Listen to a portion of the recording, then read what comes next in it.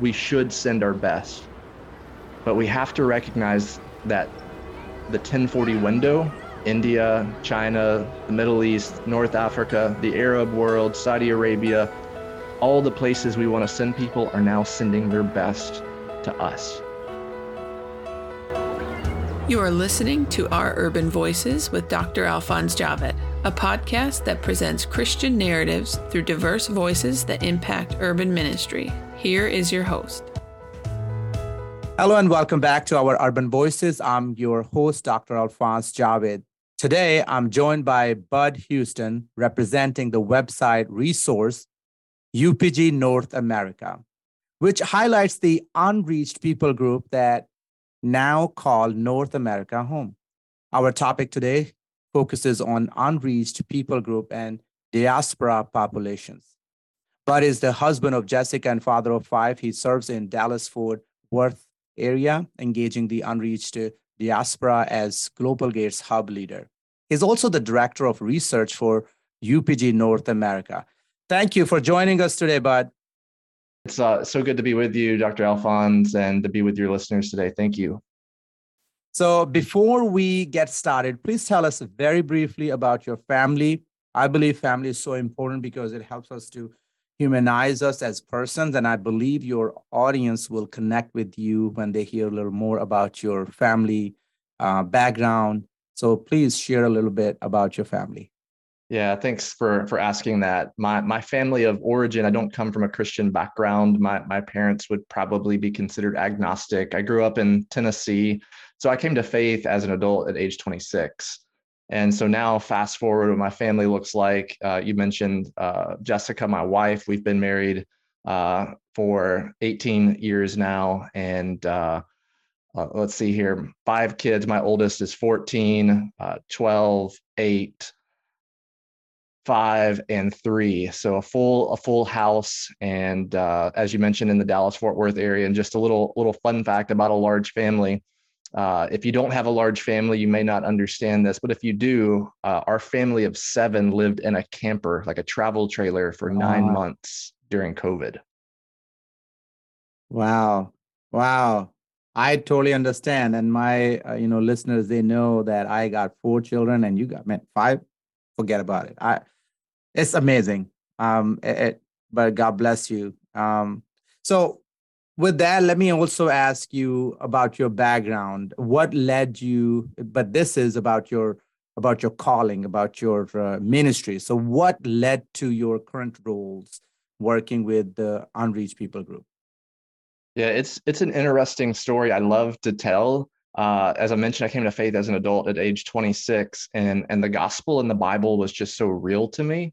Mm-hmm. And I just wanted to obey Jesus. And so from being a brand new believer, the Lord just impressed on me that this call to missions. And now that I look back, I almost feel like it's like the call that I think every believer should have.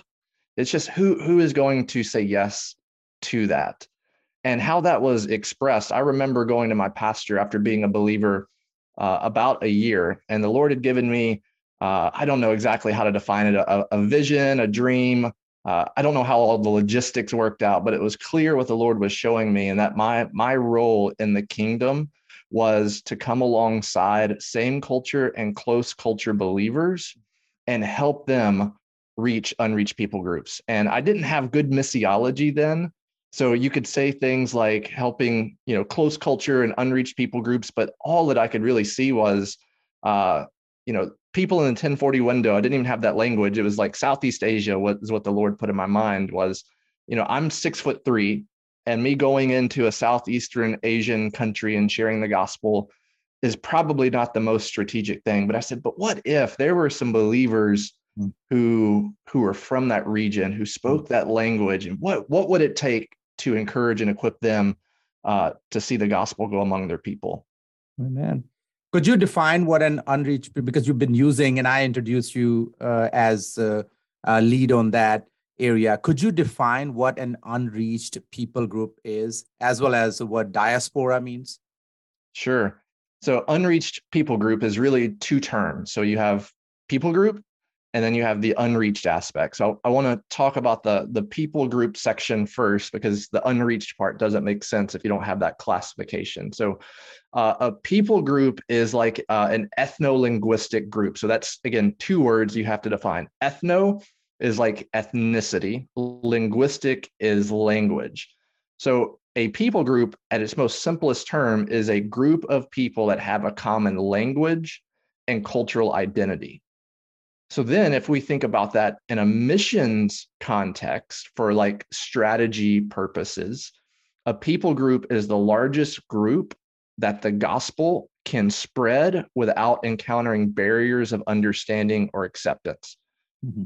Another way of thinking of a people group is a people group use terms like we and us and they or them. So if they're talking about like, we are doing this, but they are doing that, that kind of gives a little bit of a picture of a people group. So ultimately, researchers want to define people groups, but all we can do is observe what the group has already defined itself to be, right? So like an outsider doesn't define it. It's the insider. It's like, who's us, who's we, who's they. And then I would say the final thing on a people group is just helpful to see, because we're going to be talking about the diaspora, and I'll define that term in just a second. But the identities begin to get hybridized. So the question in the diaspora I like to ask is, who are they marrying? Who is it acceptable to marry? Is it acceptable to marry someone outside of your people group? And when that becomes the case, the people group boundaries get really, really fuzzy, because the identity really gets shifted a lot. So then moving on to the term unreached. Unreached is something that's been defined by many missiologists, and where we land as UPG North America is we put numbers to it. So it's less than 5% Christian adherent. So that would include kind of Catholicism or Orthodox Christianity, and less than 2% evangelical. So I understand people want to give definitions and numbers, but in reality, what that does is sometimes it creates like a switch. They're over 2%. They're no longer unreached. I don't know that that's the best metric to determine that, because you just want to see a sustainable, healthy gospel presence. But for logistical purposes, that's the numbers that people have landed on. And I for the most part, agree with that. And then lastly, you ask about diaspora. Diaspora is really just any people group that are living outside of their ancestral or traditional homeland. So oftentimes people think of diaspora like refugees, asylum seekers. But if you really look at the purity of the definition, ultimately, if you think of even like Native Americans, Native Americans in the history of the United States were forcibly moved outside of their ancestral homeland. So even they are diaspora people, centuries removed. But whenever you think of its purest sense, it's someone who's moved out of their context. And then that also includes internally displaced people. So this doesn't apply necessarily to the majority of our conversation, but there are people inside of a country that are displaced from their homeland. So for example, in Bangladesh, there's a number of different tribal people that are not the majority people. They're not Bengali. But what's happened over centuries is the Bengalis have forced them to move to different parts. Even though they're still in their country, they're not in their native homeland. Yeah. So what are the unique challenges facing diaspora population? So diaspora specifically in the West and North America and Europe, it's so varied to answer that in one question. So I like to think of it like through two categories. So typically, diaspora people are either pushed or they're pulled. So a push would be, recently in the last couple of years, we've seen the crisis in Afghanistan, the fall of Kabul.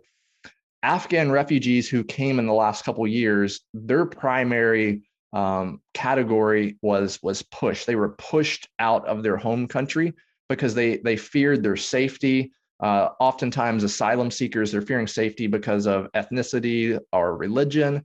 Now, the needs among people who have that type of background are very, very humanitarian. Whenever they first arrive, they need a place to live. Right. They need furniture. They need food. Oftentimes, they don't speak English. And if they're in a community where there's not a large population, they really have to have that English language to survive and thrive. So you have those types of needs. And that's typically what people think about whenever we talk about needs among the diaspora, is the refugee, the asylum seeker.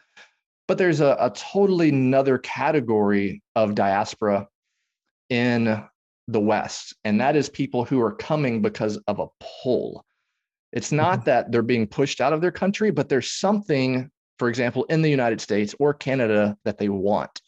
Oftentimes, it's one of two things. It's either education or money. They say, oh, I can go to the United States and I can get an education. So then they come as international students. Their needs are totally different. What they need is not English. They don't typically need your food because their way is being paid for. What they need is relationships. There's so many international students who come to the United States who's never been inside the home of a Christian. And they're coming from places like China, India, Saudi Arabia, places that were sending missionaries. Another category would be like professionals. Either they're coming on a short-term work visa, like an H-1B visa, or they're coming with a green card and establishing citizenship and working in really needed fields that we need, like IT and healthcare. Again, those people make more money than probably many of our listeners. And so from a material perspective, there's not a need. What they need is relationship. And the reason why I say that is because the ultimate need of both categories of people is the gospel. And we know that the gospel flows best through relationships. And so I would say that is the greatest need of the diaspora population in the United States or Canada or Western Europe, is they need relationships with born again believers who are willing to share the gospel with them and then do ministry. And my friend, Dr. David Garrison, I remember him saying this. He says, ministry is answering the prayers of lost people.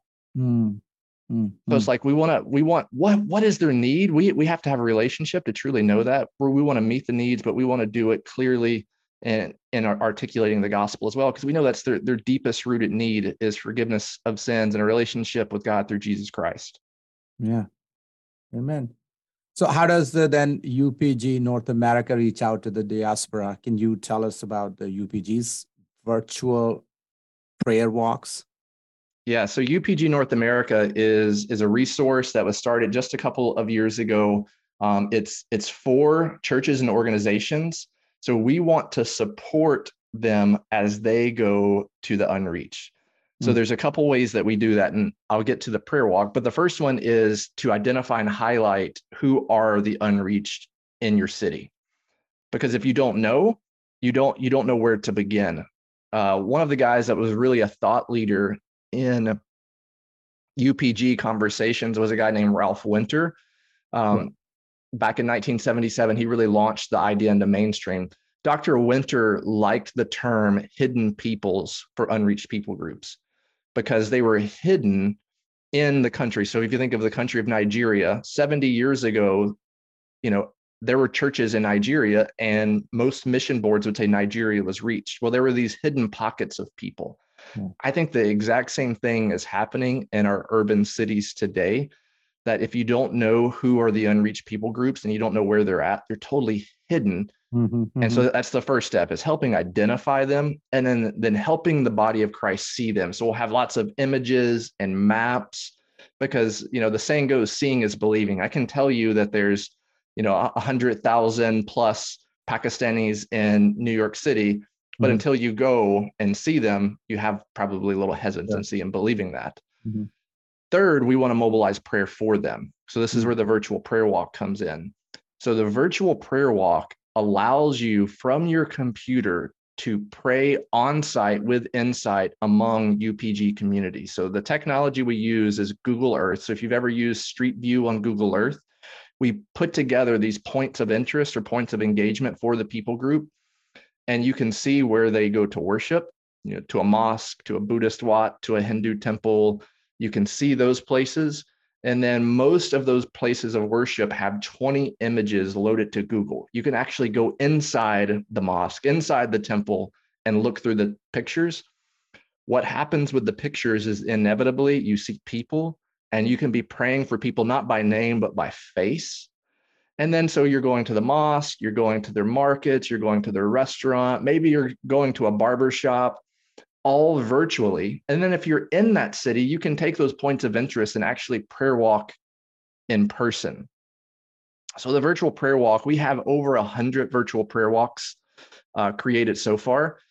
We have about another 200 virtual prayer walks to create. And basically it's a process. If you are in a city and you know where some points of engagement are, that's our biggest bottleneck in creating these, is doing the research and saying, if I was Gujarati in Edison, New Jersey, where am I going? And so it's like that sort of information that feeds back into. So there's several churches, individuals, and organizations that feed data research into UPG North America because we're organizational neutral. So that's the prayer walk. And then lastly, really our desire, our heart is we want to see more equipped and encouraged cross-cultural workers engaging the unreached people groups in North America. So we want to see every single one prayed for and engaged with the gospel. And so we do that gospel piece by providing gospel resources for a variety of languages. So like Iraqi Arab people group, we want to give gospel resources in that Iraqi Arab dialect. It'll be videos, it'll be print materials, apps, things like that. We want to link the churches, link the missions organizations to those and say, here's a way that you can begin to engage. And then lastly, this is almost by accident, UPG North America has somewhat become a networking hub. So people will go to the website and they'll go to the contact form and they'll type in, hey, I'm interested in reaching this people in this city. And we have networked and we say, oh, I know someone in that city who's working with a different people group. Let me put you in touch with them. Excellent. And so we do it in a very secure way. So we're not like putting people's information out, but we've kind of become a little bit of a gateway in connecting people as well. Yeah. You also have started a podcast called Let's Talk Diaspora. Why did you start this? Yeah, that's a great question because you know this. I didn't know how much work goes into a podcast, right? It's a lot of work. And so the reason why we did it is we felt like this conversation related around reaching the unreached in the diaspora, in global cities, to see the ends of the earth reached. It's a conversation that's not happening frequently enough. And so really our focus is to elevate the knowledge of who God has brought here. And I believe according to scripture, it's God who has brought them here, and the opportunity that he's given to the church in North America specifically to reach out. So one, it's a vision cast. We've already recorded all of the first season. The second season is going to start thinking about strategy. Like how can a church or an individual or a team begin to strategically think and not just throw stuff against the wall, for lack of a better analogy. And then as that progresses, we're going to get very practical. And really the hope is to walk people through a process of getting a heart for reaching the diaspora, begin engaging the diaspora, ultimately to the point where we're then training the diaspora to reach out to their own people and across the sea through technology, WhatsApp, Facebook, or even going and moving back. Wow. While praying for that, I think we can create more resources. Definitely, we can create more resources because there is huge demand. A lot of people have no idea. I've been in the mission field. I was in the mission field for a very long time, so I understand these issues and what needs to be done. But most of the Christians are completely isolated from this information. So they're creating podcast or creating these virtual tours. It's the hearing and seeing that allows people to connect with people. If they can't be in person somewhere, these are the simple things that stimulate their interest. So why should and how can an urban church reach out to unreached people groups that may be in its areas? Yeah. So specifically the urban church, if we think of urbanization and globalization, that is a phenomenon that we have to believe that God is doing it. Like we could look at it and say there's a lot of negativity that is the result of that. But we have to believe that God is doing it on purpose and he's doing it for a purpose.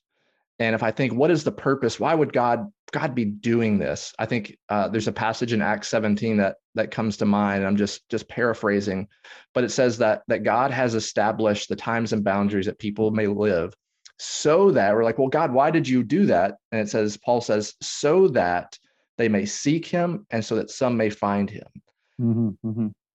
Many of your listeners are probably familiar with the Bible study by the Blackabees, Experiencing God. And the primary emphasis of that book, if you're not familiar with it, or that study, is find where God's at work and join him. Like that is their model of ministry. And I believe there's truth in that. As I've studied the scriptures, I want to add another phrase to that idea is, if you want to see where God is at work, look for people on the move. All throughout scripture, you see people on the move. That is because of what God is doing. And you always see grace and mercy in that. So I'll just give one quick example that you probably don't think of, but with Cain and Abel, right? Cain kills Abel. Cain is getting cast out and he says, oh, they're going to kill me. He is forced in the diaspora, but no, God shows his grace. Even to a murderer, he puts a mark on his forehead and says, no, you will be protected. They will not touch you. The example of Ruth, I said just one, but I've got to share another one. The example of Ruth, they go to Moab because of something that's bad, right? There's a famine. Ruth's Naomi's kids get married. One of them's named Ruth. The husband dies. Both of her sons die. And then now they're going back. But ultimately, this diaspora movement is God working ultimately so Ruth can find her kinsman redeemer, Boaz. And then we see in the family line of Jesus, Ruth to Jesse, to King David. So if you want to see where God's at work, find people on the move. And if you're in an urban city, people are on the move.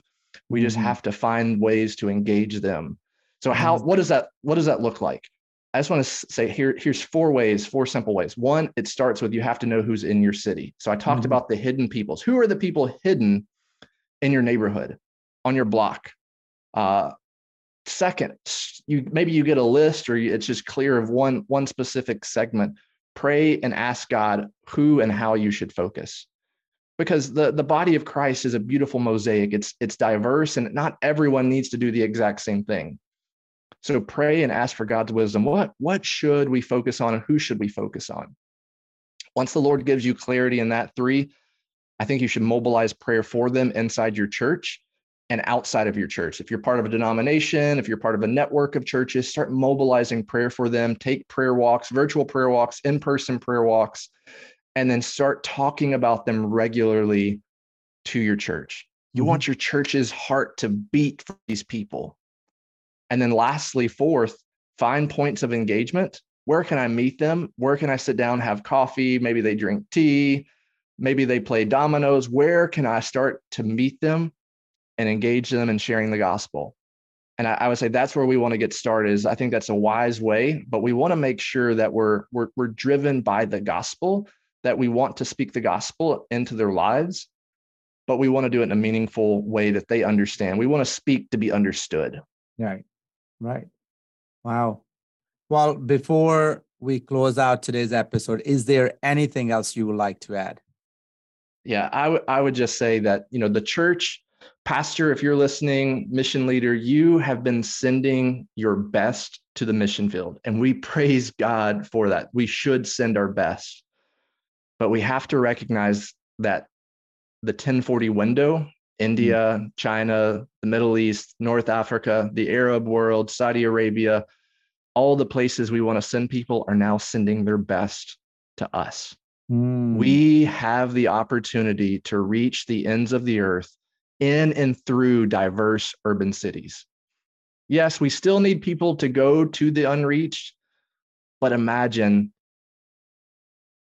the unreached getting reached in your city, and then you're sending them as a missionary back to their family, back to their country, back to their sphere of influence. And so I just believe that with urbanization and globalization, we need diverse voices in urban cities reaching the unreached, sending people to the unreached. And I believe that today, God is positioning his church to accomplish his mission. And I believe it could even be in our lifetime. Amen. Now, I love this because when you put this way, we are sending our best and they are sending their best to us. It just makes so clear why diaspora is important and why we should pay attention to the migration and immigration and all that God is allowing. And even displacement, I think God is using that for the glory of his son, Jesus. And that's beautiful. But if listeners want to get in touch, how can they do so? Yeah, I think the best way would be email. You can email me at bud@upgnorthamerica.com. Great. That will also be included in the episode description. Well, and for the last thing, because we talk about heavy topics, I always like to end with a joke, but I don't tell the joke. I ask the listeners to ask our guest to tell us a joke. So listeners are asking you to tell them a joke. Well, I would love to. So I have a coworker who sent me a birthday card, and I'm stealing her joke. So I will know if she actually listens to this. But this is what she wrote to me. And she always tries to get me to laugh, and it got me to laugh. What's common with both cake and baseball teams? What? They both need a good batter. Nice. Nice.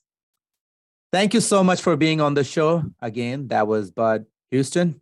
And thank you to all our listeners. We truly could not do this without you. If you learned something, have a topic suggestion, or would like to leave us feedback, drop us a note at oururbanvoices.com. Be sure to subscribe to the show and leave an honest review wherever you listen to your podcasts. Tune in 2 weeks for more honest discussions from diverse voices.